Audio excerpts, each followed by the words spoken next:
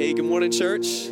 Let's go ahead and get to our feet. We've got a God that's worth celebrating, and this morning we get to declare that everything that we could ever want or need is found in our God. So let's put our hands together. We're going to declare that our help comes from Him and everything is found in Him.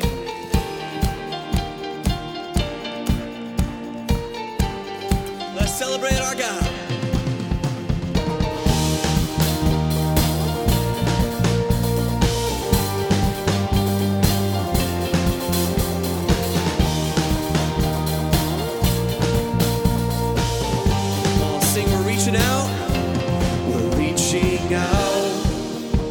To welcome you, God, and flood us place again with your song, and flood our thoughts with wonder and awe, and give us a great glimpse of a never-changing God. Come on, to what? Till all we want and all we need is found in you, is found in you. Jesus, every victory is found in you, is found in you. Oh, we praise the Lord. And open wide our hearts now to yours. Every fear, bow down to your love, that we would sing like never before. Oh, give us a great glimpse of a never-changing God, till all we want and all we need is found in you, is found in you.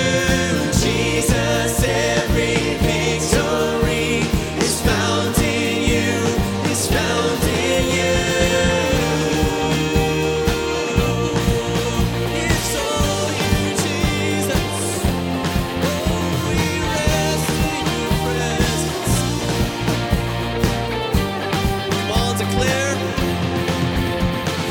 In your presence there is freedom,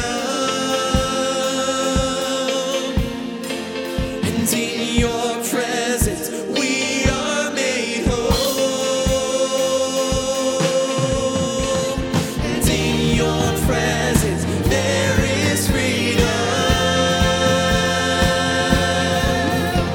and in your presence we are made whole. Till all we want and all we need is found in you, is found in you. Oh, Jesus, every victory is found in you, is found in you. Till all we want and all we need is found in you, is found in you. Jesus, every victory is found in you, is found in you. We worship you, Lord.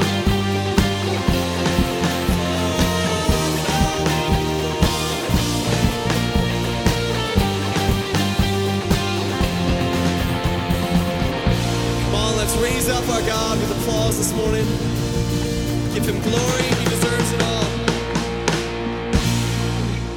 Amen, amen. Well, as a part of our worship this morning, one of the things that we're going to be doing is after this next song, we're going to open it up for a time for you to just share any scriptures that have been on your heart, share any scripture that God has been speaking to you through. So just during this next song, I just request that you be thinking about a scripture that has meant a lot to you in this past season or that God brings to your mind. So as we prepare to share those scriptures as an act of worship with one another and to our God, just be thinking of that.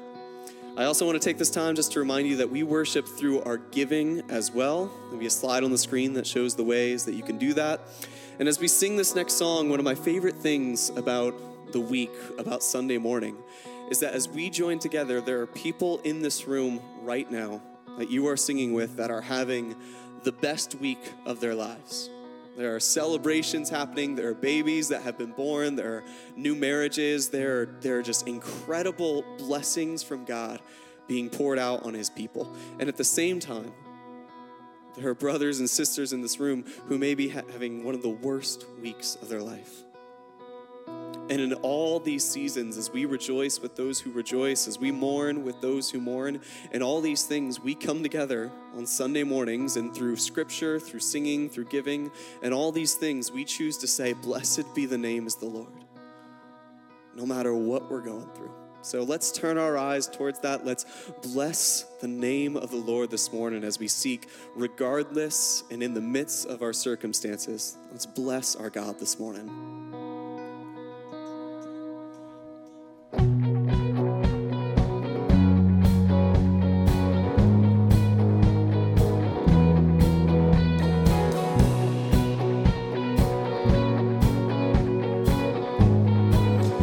Sing this out. Blessed be your name in the land that is plentiful, where your streams of abundance flow. Blessed be your name. Blessed be your name when I'm found in the desert place. Though I walk through the wilderness, blessed be your name. Every blessing you pour out, I'll turn back to praise. When the darkness closes in, Lord, still I will say, blessed be the name of the Lord. Blessed be your name. And blessed be the name of the Lord. Blessed be your glorious name. Blessed be your name when the sun's shining down on me, when the world's all as it should be. Blessed be your name. Blessed be your name on the road marked with sufferings, though there's pain in the offering.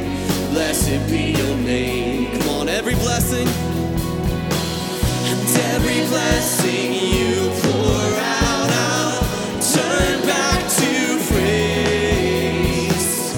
When the darkness closes in, Lord, still I will say, blessed be the name of the Lord. Blessed be your name. Blessed be the name of the Lord. Blessed be your glorious name. You give and take away. You give and take away. And my heart will choose to say, Lord, blessed be your name. You give and take away. You give and take away. My heart will choose to say, Lord, blessed be your name. Blessed be the name of the Lord. Blessed be your name. Blessed be the name of the Lord. Blessed be your glorious name. Blessed be the name of the Lord. Blessed be your name.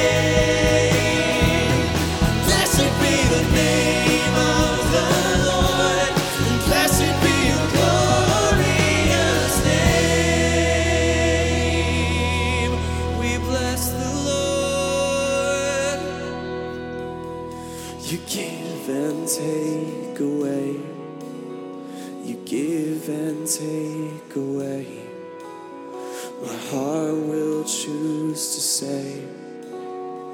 blessed be. Come on, sing that again. You give and take away. You give and take away. My heart will choose to say, Lord, blessed be your name.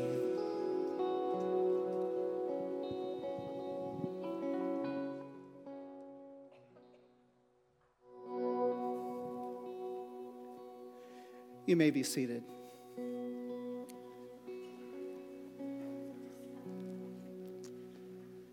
So this is something that we began doing as a church several years ago, where we would just have a moment in time where people can bring scriptures for all of us to hear and receive. And what we do is, what we would ask is that you would come up. There's a microphone on my right, microphone on my left. Just come up to one of the microphones, and as somebody's on the other side reading, just wait. What we would ask is that you would simply give the reference of where you're reading from, and then read the scripture, and then go back to your seat. This is not a time for commentary or teaching. This is a time just to let the Word of God speak for itself. And so we would encourage you that if there has been something that the Word of God has been speaking into your life, pay forward the blessing of that scripture in this time now with each other.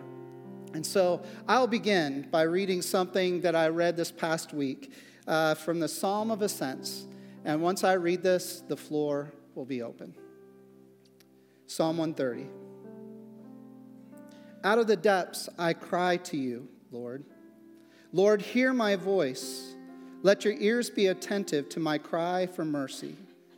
If you, Lord, kept a record of sins, who could stand? But with you there is forgiveness, so that we can with reverence serve you. I wait for the Lord, my whole being waits, and in his word I put my hope.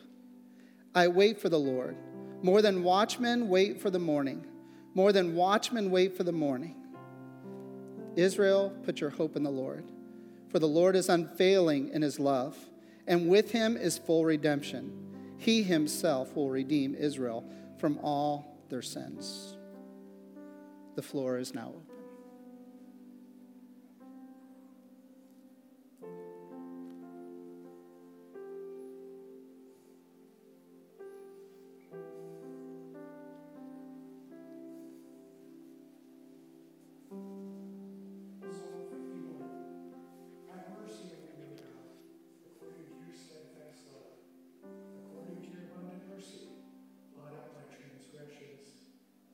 Wash me thoroughly from my iniquity, and cleanse me from my sin.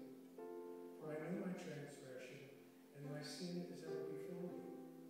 Against you, you only, have I sinned, and done what is evil in your sight, so that you may be justified in your words, and blameless in your judgment. Behold, I was brought forth in iniquity, and in sin did my mother conceive me. Behold, you delight in truth in the inward being, and you teach me wisdom in the secret heart. Purge me with hyssop, and I shall be clean.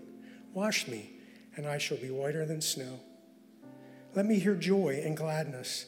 Let the bones that you have broken rejoice. Hide your face from my sins, and blot out all my iniquities. Create in me a clean heart, O God, and renew a right spirit within me. Cast me not away from your presence, and take not your Holy Spirit from me. Restore to me the joy of your salvation, and uphold me with a willing spirit. Then I will teach transgressors your ways, and sinners will return to you. Deliver me from blood guiltness, O God of my salvation, and my tongue will sing aloud of your righteousness. O Lord, open my lips, and my mouth will declare your praise, for you will not delight in sacrifice, or I would give it. You will not be pleased with a burnt offering. The sacrifices of God are a broken spirit, a broken and contrite heart, O God, you will not despise. Do good to Zion in your good pleasure. Build up the walls of Jerusalem. Then you will delight in right sacrifices, in burnt offerings and whole burnt offerings. Then bulls will be offered on your altar. This is from Romans 8, starting in verse 12. So then, brothers, we are debtors, not to the flesh, to live according to the flesh. For if you live according to the flesh, you will die. But if by the Spirit you put to death the deeds of the body, you will live. For all who are led by the Spirit of God are sons of God.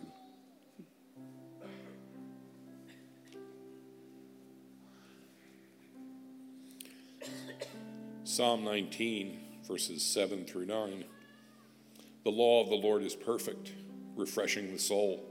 The statutes of the Lord are trustworthy, making wise the simple. The precepts of the Lord are right, giving joy to the heart. The commands of the Lord are radiant, giving light to the eyes. The fear of the Lord is pure, enduring forever. The decrees of the Lord are firm. All of them are righteous.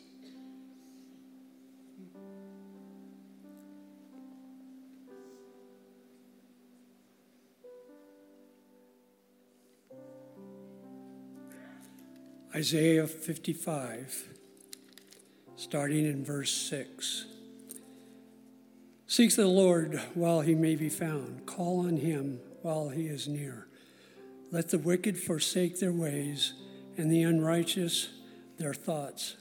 Let them turn to the Lord, and he will have mercy on them, and to our God, for he will freely pardon. For my thoughts are not your thoughts, neither are your ways my ways, declare the Lord. As the heavens are higher than the earth, so are my ways higher than your ways, and my thoughts than your thoughts.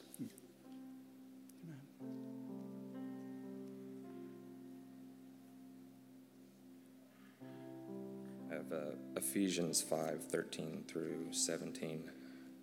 But all things that are exposed are manifest by the light, for whatever makes manifest is light. Therefore he says, Awake you who sleep, arise from the dead, and Christ will give you light. See then that you walk circumspectly, not as fools, but as wise, redeeming the time, because the days are evil. Therefore do not be unwise, but understand what the will of the Lord is.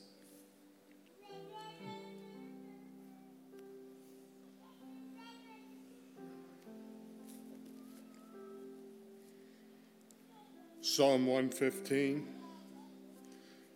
Not to us, O Lord, not to us, but to your name be the glory, because of your love and faithfulness. Why did the nations say, where is their God? Our God is in heaven. He does whatever he pleases, but their idols are silver and gold made by the hands of man. They have mouths but cannot speak, eyes but cannot see. They have ears but cannot hear, noses but they cannot smell. They have hands but cannot feel, feet but they cannot walk, nor can they utter a sound with their throats. Those who make them will be like them, and so will all who trust in them. O house of Israel, trust in the Lord. He is their help and shield. O house of Aaron, trust in the Lord. He is their help and shield. You who fear him, trust in the Lord. He is their help and shield. The Lord remembers us and will bless us. He will bless the house of Israel. He will bless the house of Aaron. He will bless those who fear the Lord, small and great alike. May the Lord make you increase, both you and your children. May you be blessed by the Lord, the maker of heaven and earth. The highest heavens belong to the Lord, but the earth he has given to man. It is not the dead who praise the Lord, those who go down to silence. It is we who extol the Lord, both now and forevermore. Praise the Lord.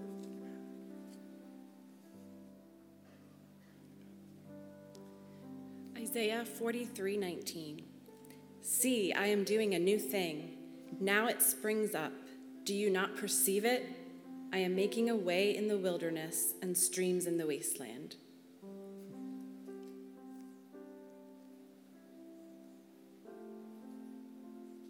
Isaiah 42:16. And I will lead the blind in a way they do not know. In paths that they have not known, I will guide them. I will turn the darkness before them into light, the rough places into level ground. These are the things I do.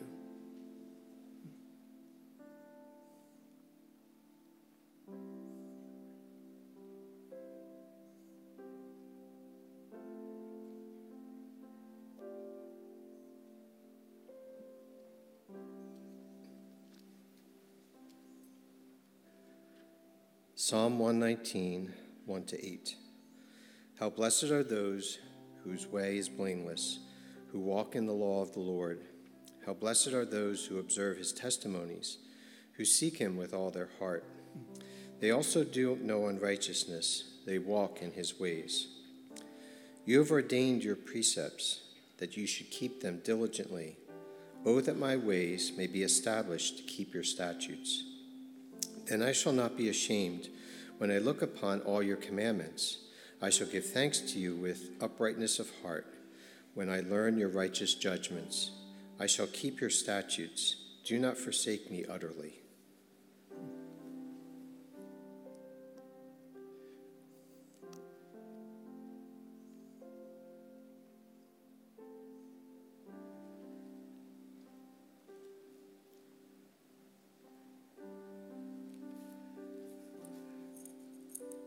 Daniel chapter 7, verses 11 through 14. Then I continued to watch because of the boastful words the horn was speaking. I kept looking until the beast was slain and its body destroyed and thrown into the blazing fire. The other beasts had been stripped of their authority but were allowed to live for a period of time. But in my vision, at night I looked.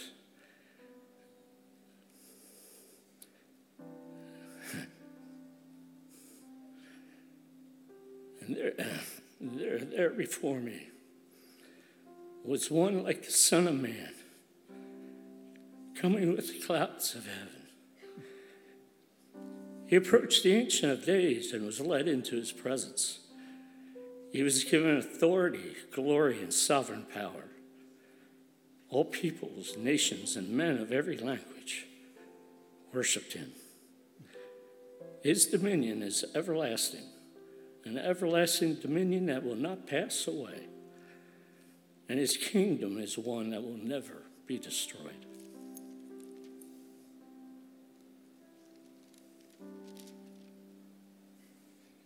Psalm 138, beginning in verse 6.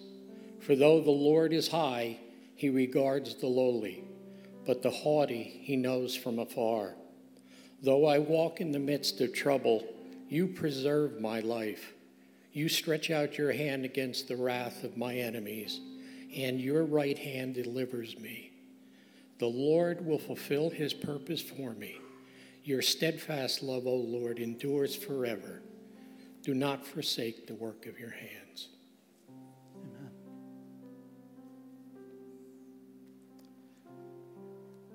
Paul says to Timothy that Scripture is useful for teaching, rebuking, and training in righteousness.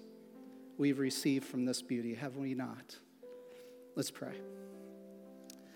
So, Father God, I am grateful that you didn't choose silence once you created. You didn't choose silence once your creation rebelled. You didn't choose silence even when your creation rebelled after receiving mercy. No, you gave the written word, born of your Spirit, coming from your heart, so that we can know exactly where your heart is at. We can know your character. We can know your will. And we can see how it is we're to live.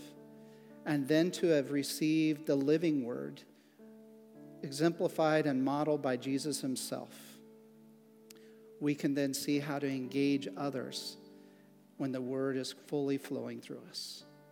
So we receive not only the written word, but the living word today.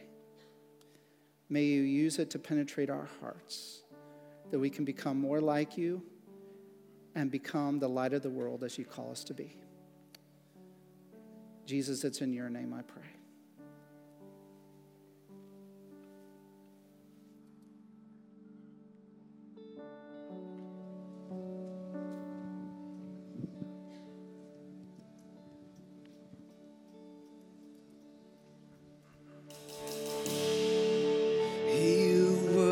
Before there was light, walked across the pages of time.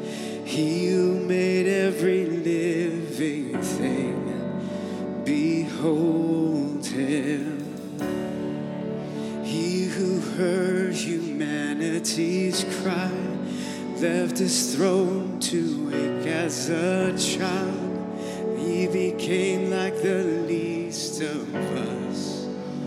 Behold him, Jesus, Son of God, Messiah, the Lamb, the roaring Lion. Oh, be still and behold him.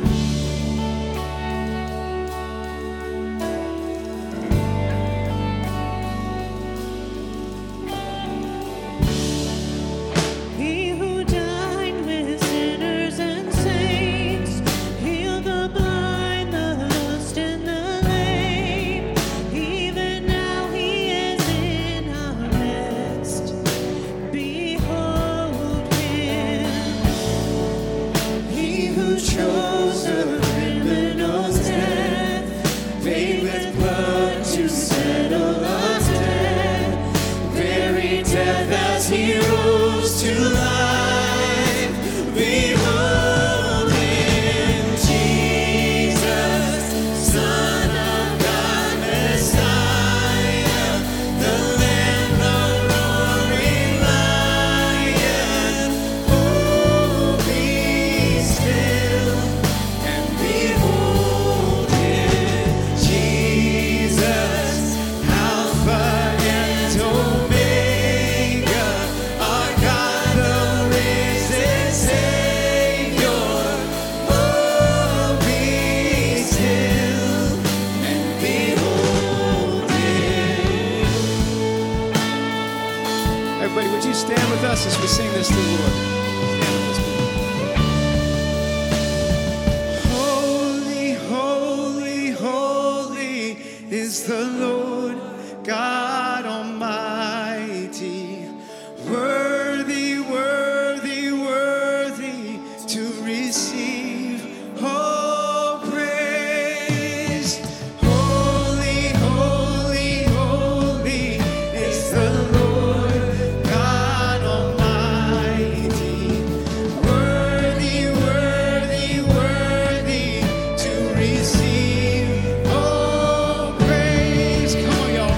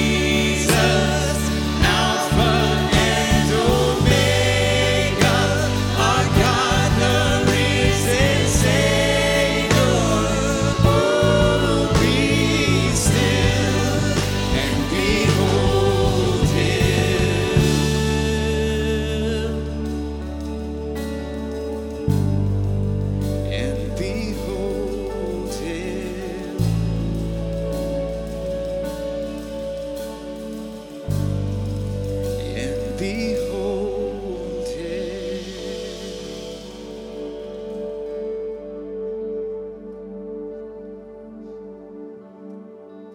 Father, thank you for your word.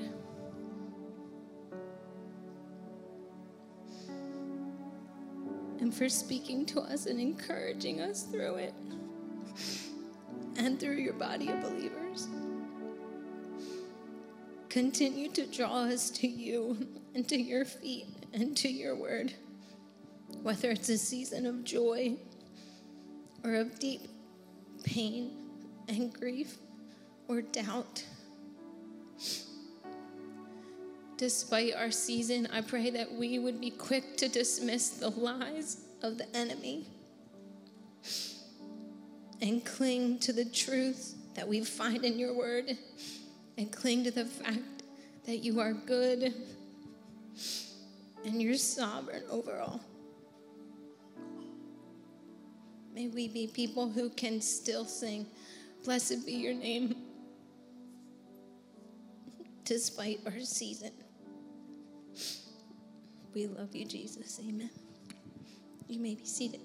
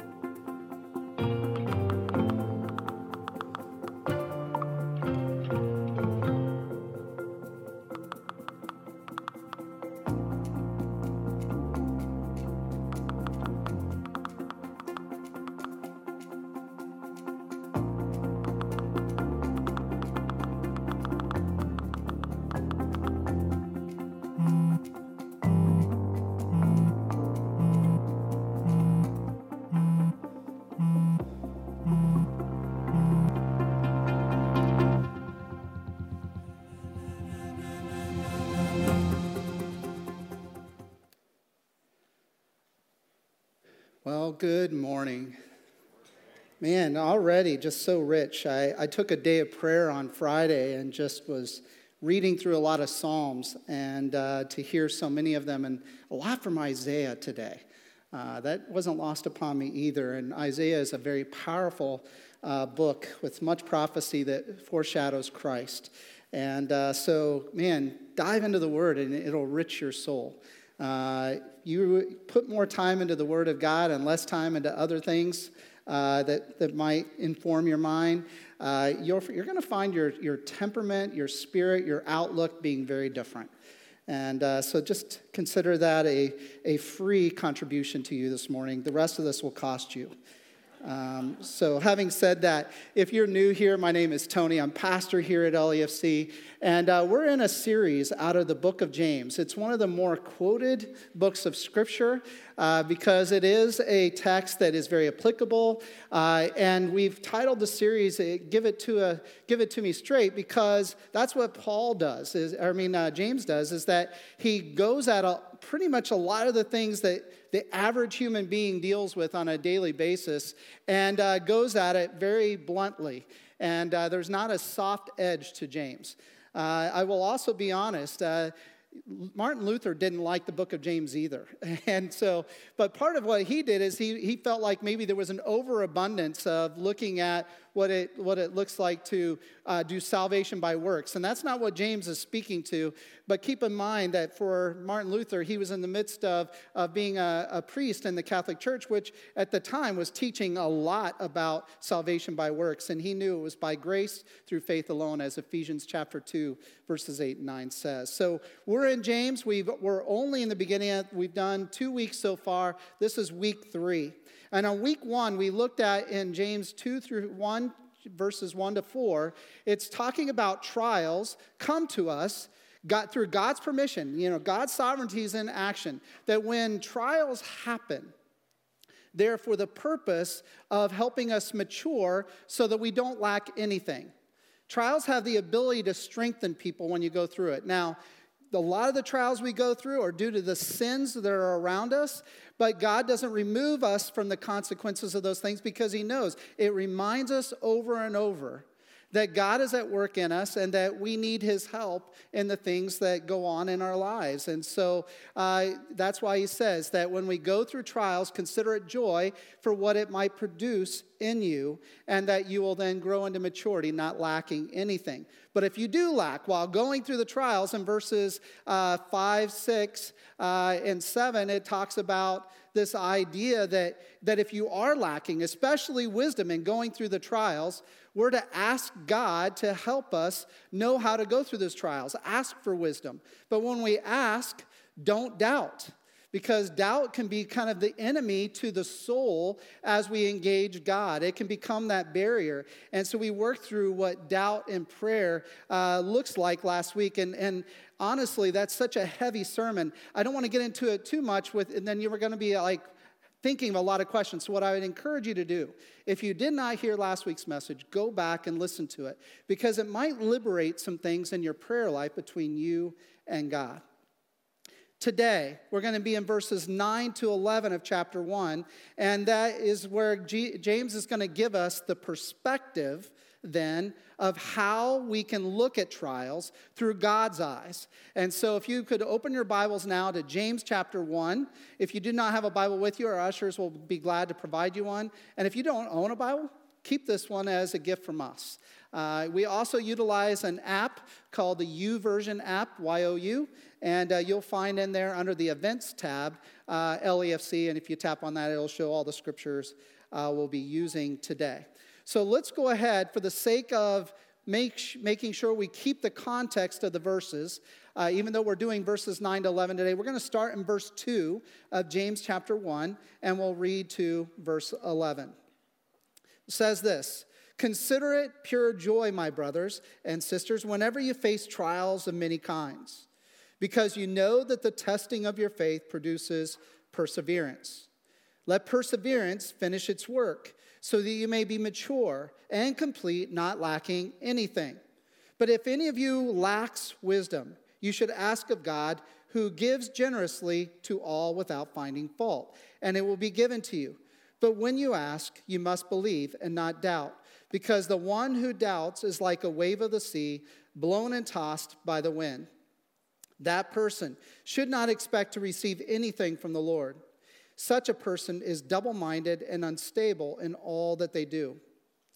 Believers in humble circumstances ought to take pride then in their high position, but the rich should take pride in their humiliation, since they will pass away like a wild flower. For the sun rises with scorching heat and withers the plant. Its blossom falls, and its beauty is destroyed. In the same way, the rich will fade away, even while they go about their business." So I got a question for you. When was the last time you heard somebody say, "I memorized James 1, verses 9 to 11"? No, not really. Not unless they memorize maybe the entirety of James chapter 1. It's not a popular set of verses. It doesn't have that real strong draw to you when you read it. I mean, after all, it's talking about, rich and poor, which, by the way, is a common theme in the book of James. So in verses 9 to 11, still under the context of considering it joy when you face trials of many kinds, because what God wants to do is produce in you maturity, perseverance, so that you don't lack anything. And he's already talked about if you do lack, pray about it. And if you have doubts, you need to confess it, work through it.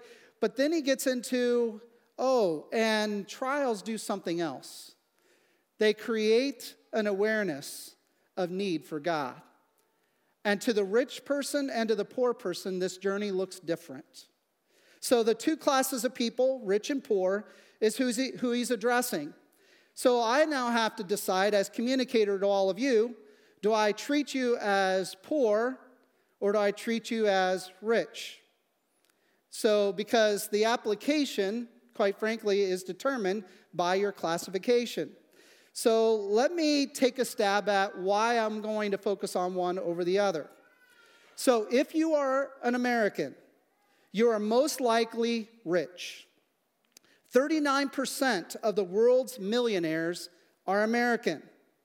To give you contrast, China is second at 9.9%. Japan is third at 5.4%. So 39% of the world's millionaires are American.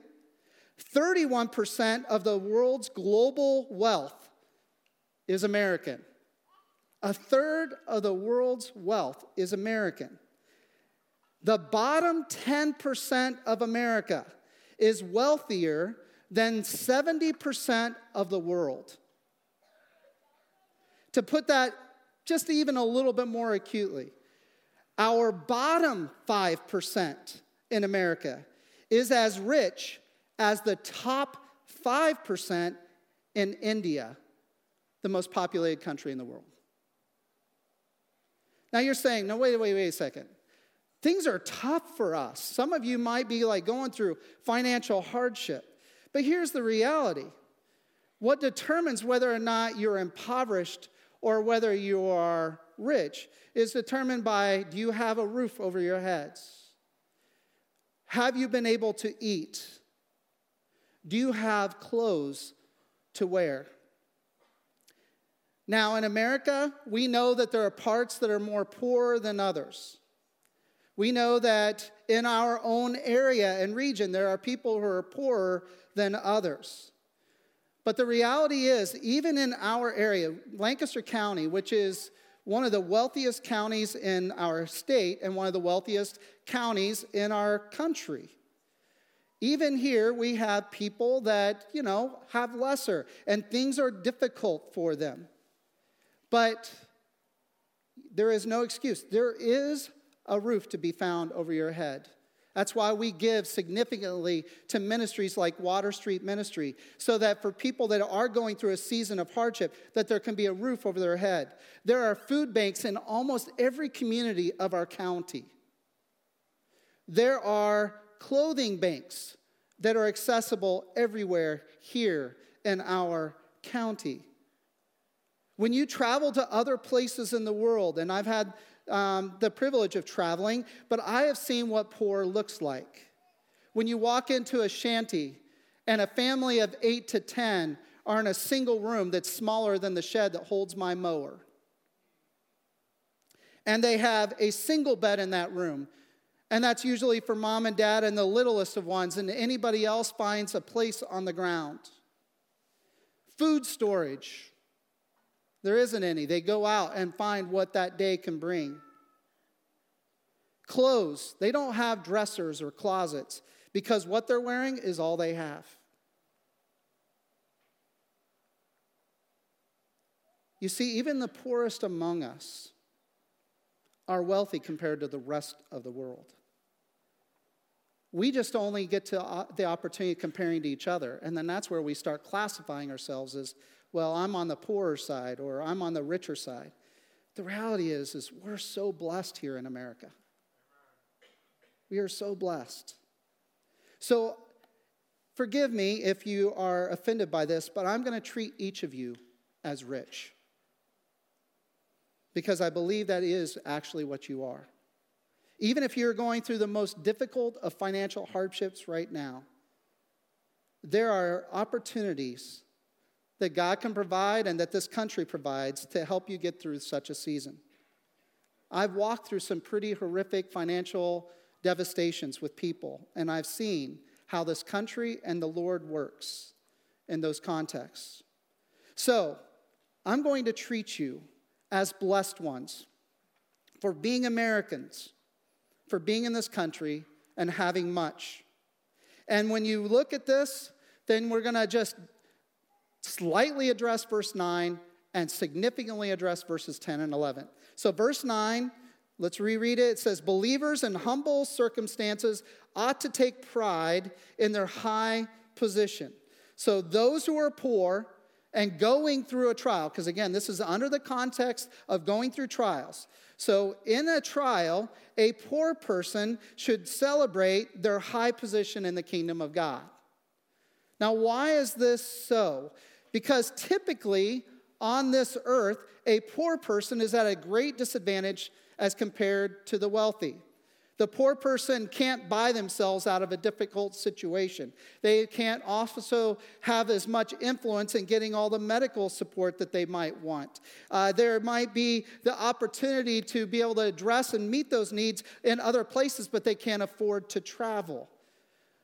But in the kingdom of God, the poor person is treated with high regard and receives all the best care of God. And so therefore, the poor person can celebrate, as it says, in their high position, because in the kingdom of God, they are not treated as a lesser in the kingdom. They're treated as great.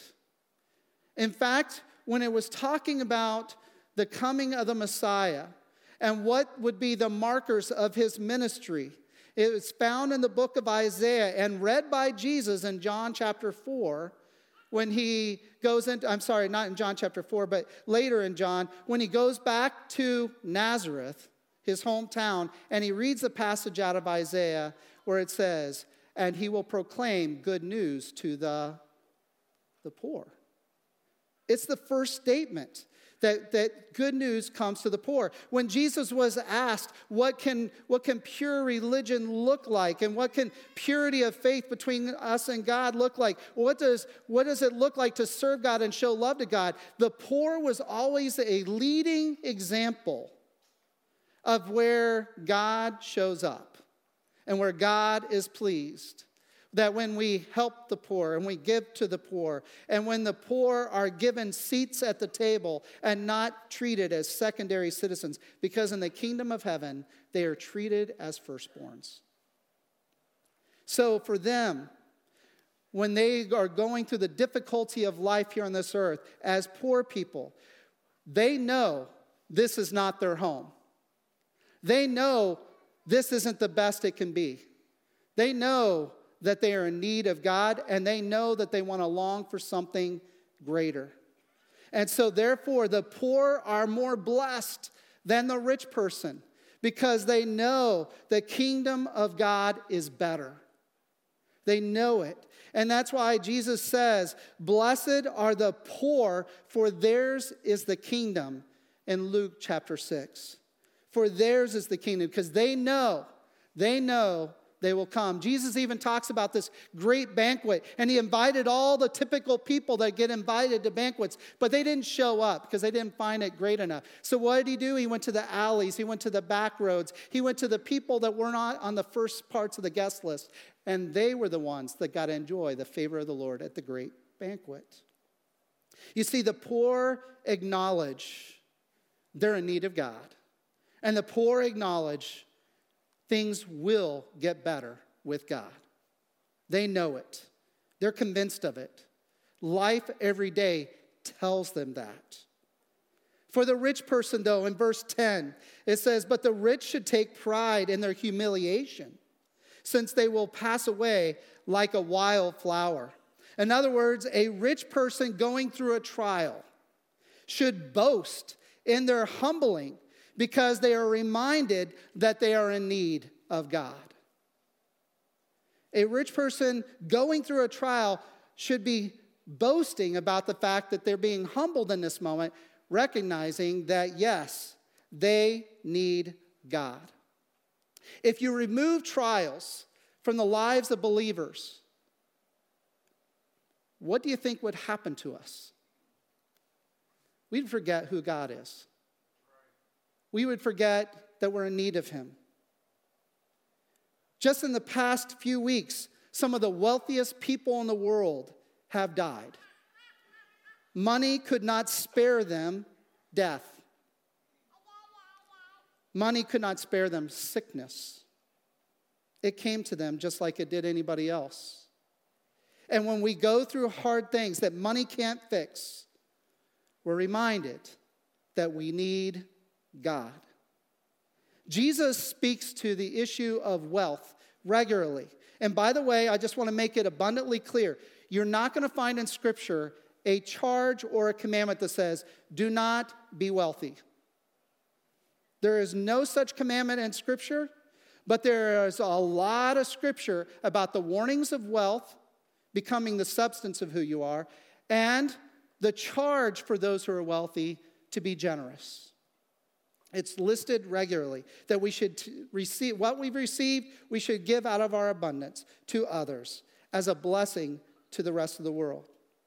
So that's been given. But let's look very quickly at some of the warnings that Jesus gives in the Gospels.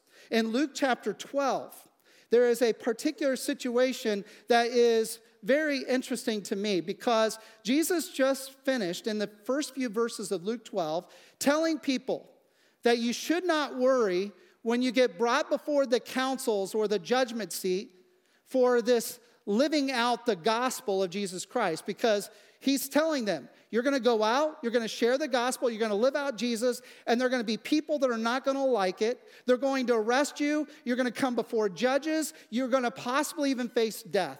But don't worry when that happens, because when it does, the Holy Spirit will give you words to say. Because you might feel ill-equipped to speak the gospel before such educated people. And Jesus says, no, don't worry about it. The Spirit will give you the words to say in that moment.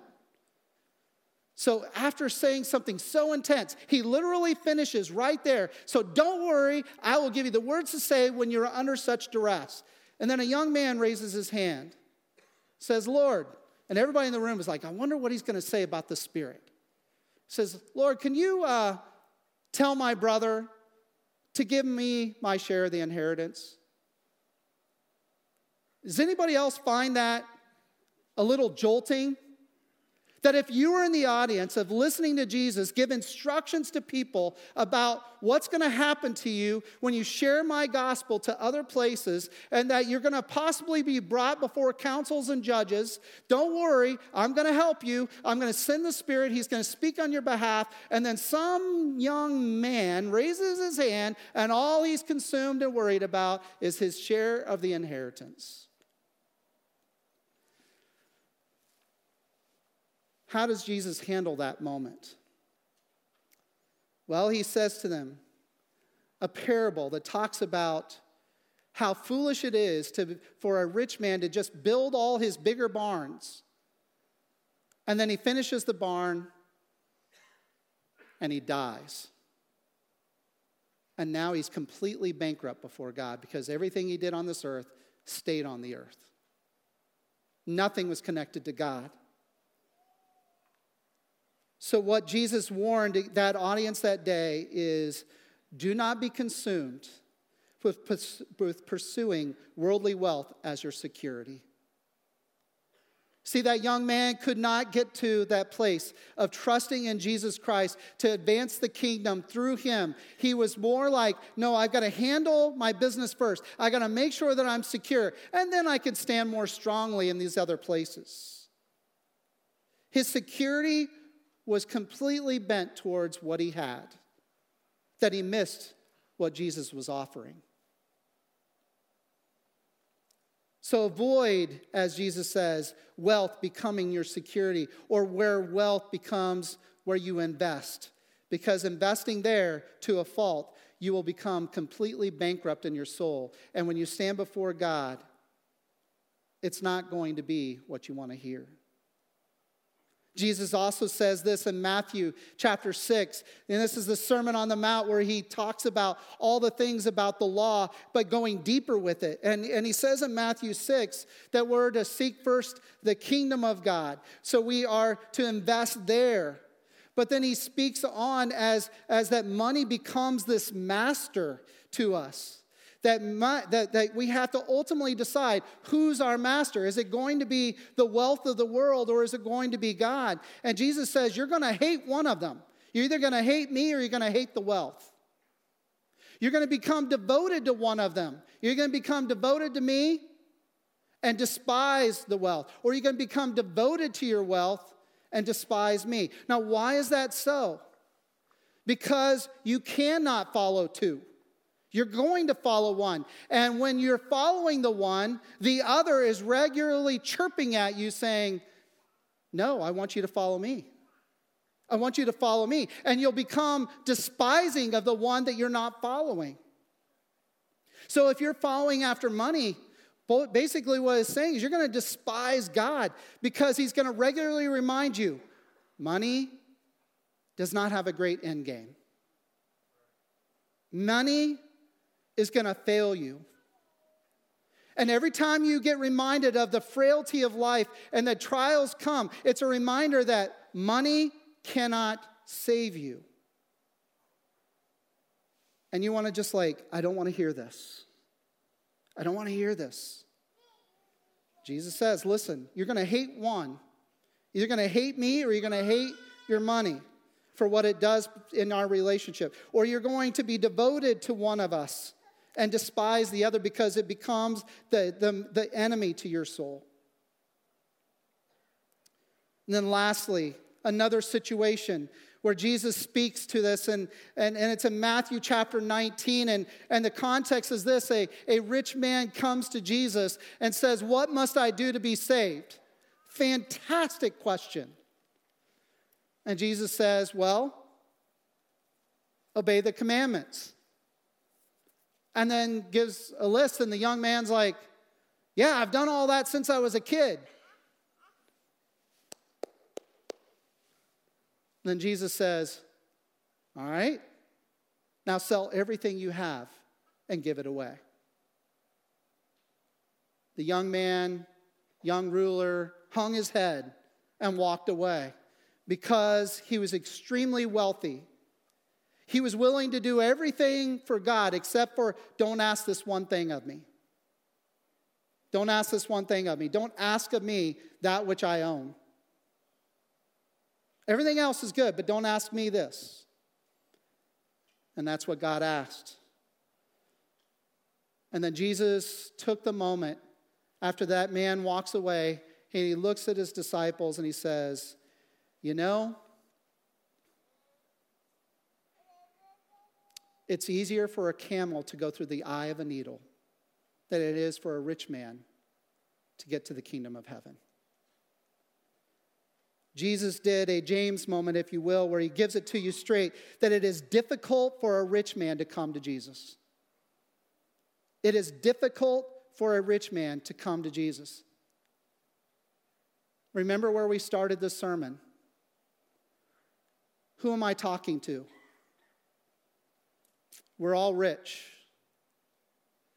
And Jesus has just said something very, very blunt. It's difficult for you and I to come to Jesus. To which the disciples said back to Jesus, that's impossible. That cannot be done. To which then Jesus responds, what is impossible to man is possible with God.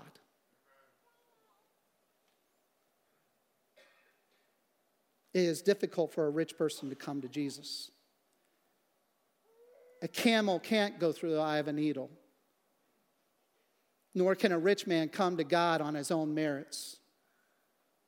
It requires a miracle of God changing the heart of the rich person. I found it interesting that when I read James verses 9 to 11 in the paraphrase called The Message, how blunt it was in assessing the journey of the rich person. So hear this in a paraphrase, okay? In other words, it's an observation of Scripture, rewriting Scripture through maybe more earthy language. It says this: when down and outers get a break, cheer. And when the arrogant rich are brought down to size, cheer. Prosperity is as short-lived as a wild flower, so don't ever count on it. You know that as soon as the sun rises, pouring down its scorching heat, that the flower withers. Its petals wilt, and before you know it, the beautiful face is a barren stem. Well, that's a picture of the prosperous life. At the very moment everyone is looking on in admiration, it fades away to nothing. You see, if the substance of who we are is based on the things that we've attained or we've pursued, that we've given all our life to and all our efforts to, if it's just merely for attainment, you have poorly invested. because you never know at what day or hour your life ends. Death comes to both the rich and the poor. And trials are the great equalizer here on this earth. Trials do not show favoritism to the amount of your wealth. Oh, they're really wealthy. We're not going to come to you. No. Trials are the great equalizers. They come to all of us, regardless of how much wealth you have. And trials, therefore, remind us. They remind us that we are in need of God's saving grace. If you had all that your heart desires here on this earth, the fun things in life, the great things in life, the house, the car, money to do vacations, money to travel, money to just simply go out whenever you please, to have abundance of food, to choose to have steak meals once or twice, 3 or 4 times a week.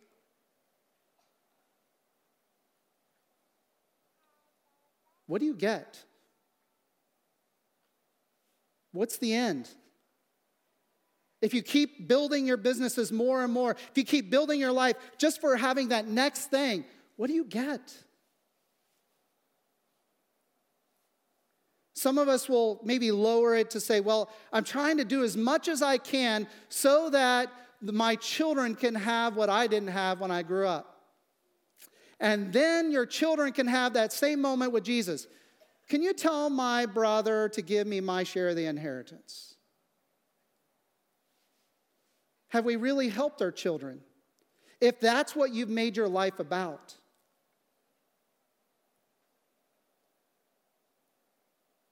When you go through the trial, it's again the reminder that life is frail. Life is not given. And the things that the world says we should invest in to a fault cannot solve the problems that trials bring. And then that's where God does his best work in us. Is that when we come to that place of acknowledging I need God, and that God wants to do something great in my soul, and to cause the money that I'm holding like this to now all of a sudden be like this, then God can use the things that you've attained in this life and purify those things. And then they no longer become your master. And then you get to be the generous one for the sake of God's kingdom. You see, I believe that God has blessed our country because there have been many generous ones from what they've received. Lancaster County, I have already said, is one of the wealthiest counties in our country. It is also one of the most generous counties in our country. That's why there are more nonprofits per capita in this county. It's because they know how generous we are. But don't let that fool you. We can sometimes be generous just so that we can appease that which we're wrestling with internally. We still may make our lives all about attainment. We still may be living our lives where money is our master, and we do the generosity thing just to appease a soul that is stirring and is unsettled. The trial reminds you, you need grace. You haven't earned anything with God other than judgment. But God in his mercy and in his grace loves you in spite of you and has paid an incredible price for you through his son Jesus so that you can find life free from the bondage of wealth, so that your wealth doesn't own you, but your wealth becomes a conduit for things that God can do great through you. So I want to give you some steps. So we're all under this disease of having much. So how can we loosen the grip of wealth in our souls? So I want you to just shut your Bibles for a moment, turn off your tablets and your phones, and I want you to have a moment with God And I want, as Jesus was very straight, that what's impossible for man is possible with God. That what Jesus said about wealth can become a master and it can drive you. I want you to ask God this question. What is the truth about you and money? What is the truth about you and money? Can you go before God now and receive from him the truth of the condition of your soul in regards to the abundance of wealth that we have in this country, or in the pursuit of that wealth? If you are sinning in those areas or it's become your master, are you willing to hear from God the truth?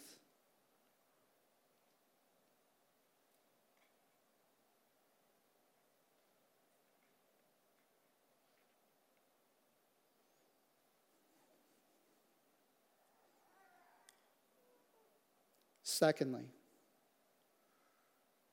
if truth has been revealed to your soul and your heart on these things, invite God into the spaces where he's not been invited before. Invite God to be the master of those spaces that maybe you've never allowed him before. Maybe it's over your career pursuits. Maybe it's over the things that you have built up around you, your home, your cars, your possessions of various kinds. Maybe even your family is something that you have looked to attain, and they stand higher than God. Invite God to be the Lord of those areas of revealed spaces. And thirdly, one of the best things you can do to begin to loosen the grip of wealth over our lives, and hear me when I say this, beyond the tithe,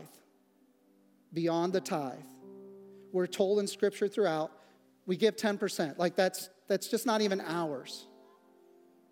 But even when we give of the tithe and we give that 10%, it can become such a pattern that it's no longer in the mindful side of things. What does it look like to become generous beyond the tithe? Where generosity can become more of a practice of your life. One of the beautiful things of the early church is that people that had needs were met because the rich within the church were generous. They helped out where there was need. Beyond their tithes. This was beyond that. They were generous. That's where God begins to rule over. When we realize, like, okay, what's God is God's. And then we're like, and the rest is still God's. It's still God's. We just get to use it now with the privilege of freedom.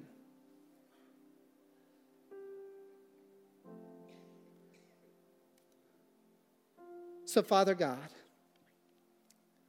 we are blessed and we are grateful. But we also acknowledge that the very things we're grateful for can become a little bit of a cancer to our soul, where we can just, even in seasons of our life, after walking so tightly with you, all of a sudden become just a little off course and choosing to pursue things to a fault of attainment. And we're not willing to give you control because we're afraid of what you might ask of us. So God, I'm going to pray this prayer saying that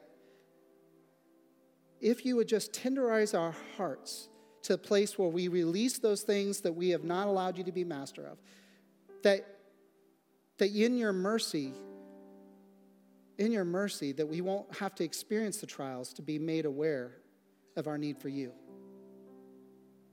But God, if there be stubbornness in our hearts, if there be a hardness in our hearts of releasing something to you, then let the trials come to teach us anew. We need you. But even in that, Lord, be merciful, we would ask. We recognize we are stiff-necked and hard-hearted at times. So, Lord, may your Spirit just move us to better places so that we can know that we need you and that you are Lord and Master over all that we own and have, including our own lives. Speak to us now, Lord, that we may be obedient going forward. In Jesus' name.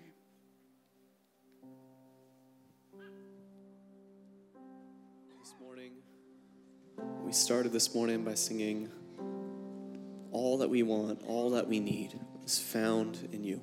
And we're going to close this out with this message in our hearts, just committing and reminding ourselves again that every hope, every gift, everything that we cling to is found in Christ and in Christ alone. So, church, let's stand together. Let's cling to our Savior.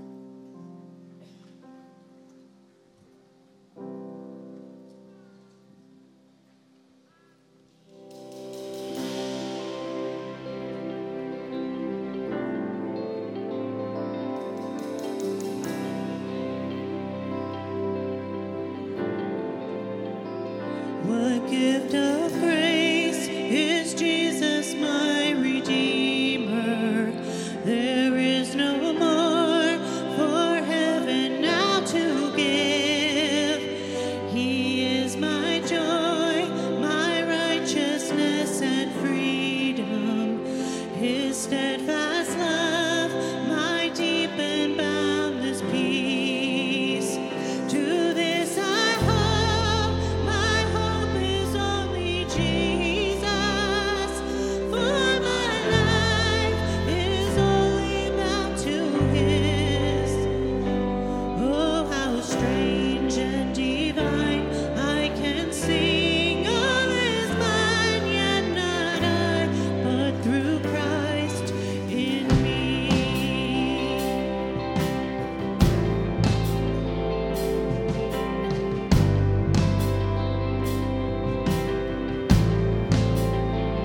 The night is dark, but I am not forsaken. For by my side, the Savior, He will stay. I labor on in weakness and rejoicing. For in my need, His power is displayed. To this I hope, my shepherd will defend me. Through the deepest valley He will lead. Oh, the night has been won, and I shall overcome, yet not I, but through Christ in me.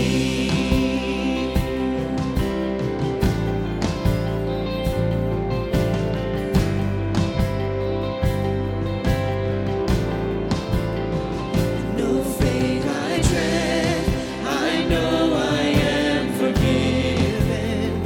The future sure, the price it has been paid. For Jesus bled and suffered for my pardon, and He was raised to overthrow the grave. To this I hope, my sin has been defeated. Jesus now and ever is my plea. Though the chains are released, I can sing, I am free, yet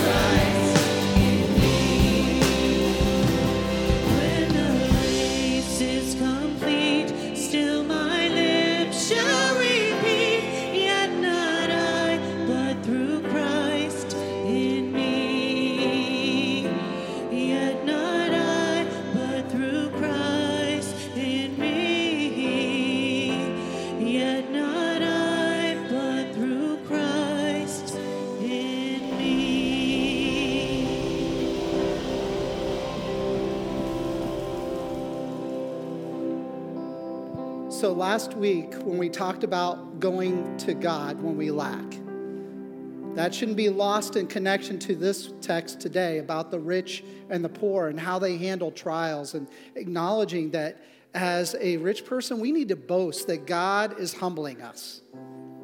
And that's good. But then we go to God where we lack. And if you remember last week, I shared a part that Jesus said when we're talking about prayer and engaging God for what we need, that God he's not this over-oppressive joy killer that says, like, I am hard on you and that I won't help you. He is that gentle Father. He is that one that loves you enough that he will allow you to experience a trial so you can see that you need him, but then he's there to help you through it. And in the text, Jesus says, if you just have even faith like this, like that of a mustard seed, things can happen. We just go to God and watch him work. And somebody this week left this on, had this delivered to me. It says, Tony, pondering Sunday's sermon and the 4 takeaways, thought this visual reminder is so helpful. And it's a jar of mustard seeds. So I say thank you to whoever gave it to me. But there's enough mustard seeds in here to say to all of us, take a hold, go before God with whatever faith you have, go to him and let him work in you. So if God revealed something in you where maybe wealth has really got a strong grip on you, in whatever area that might be, with the faith of a mustard seed, go to him and then watch him work. If you'd like to pray with someone, we'll have people in the encounter room that would be glad to pray with you. I'll also be up front. We want to keep going to God because what is impossible for you and I is possible with him. Amen? God bless. Have a good rest of your day.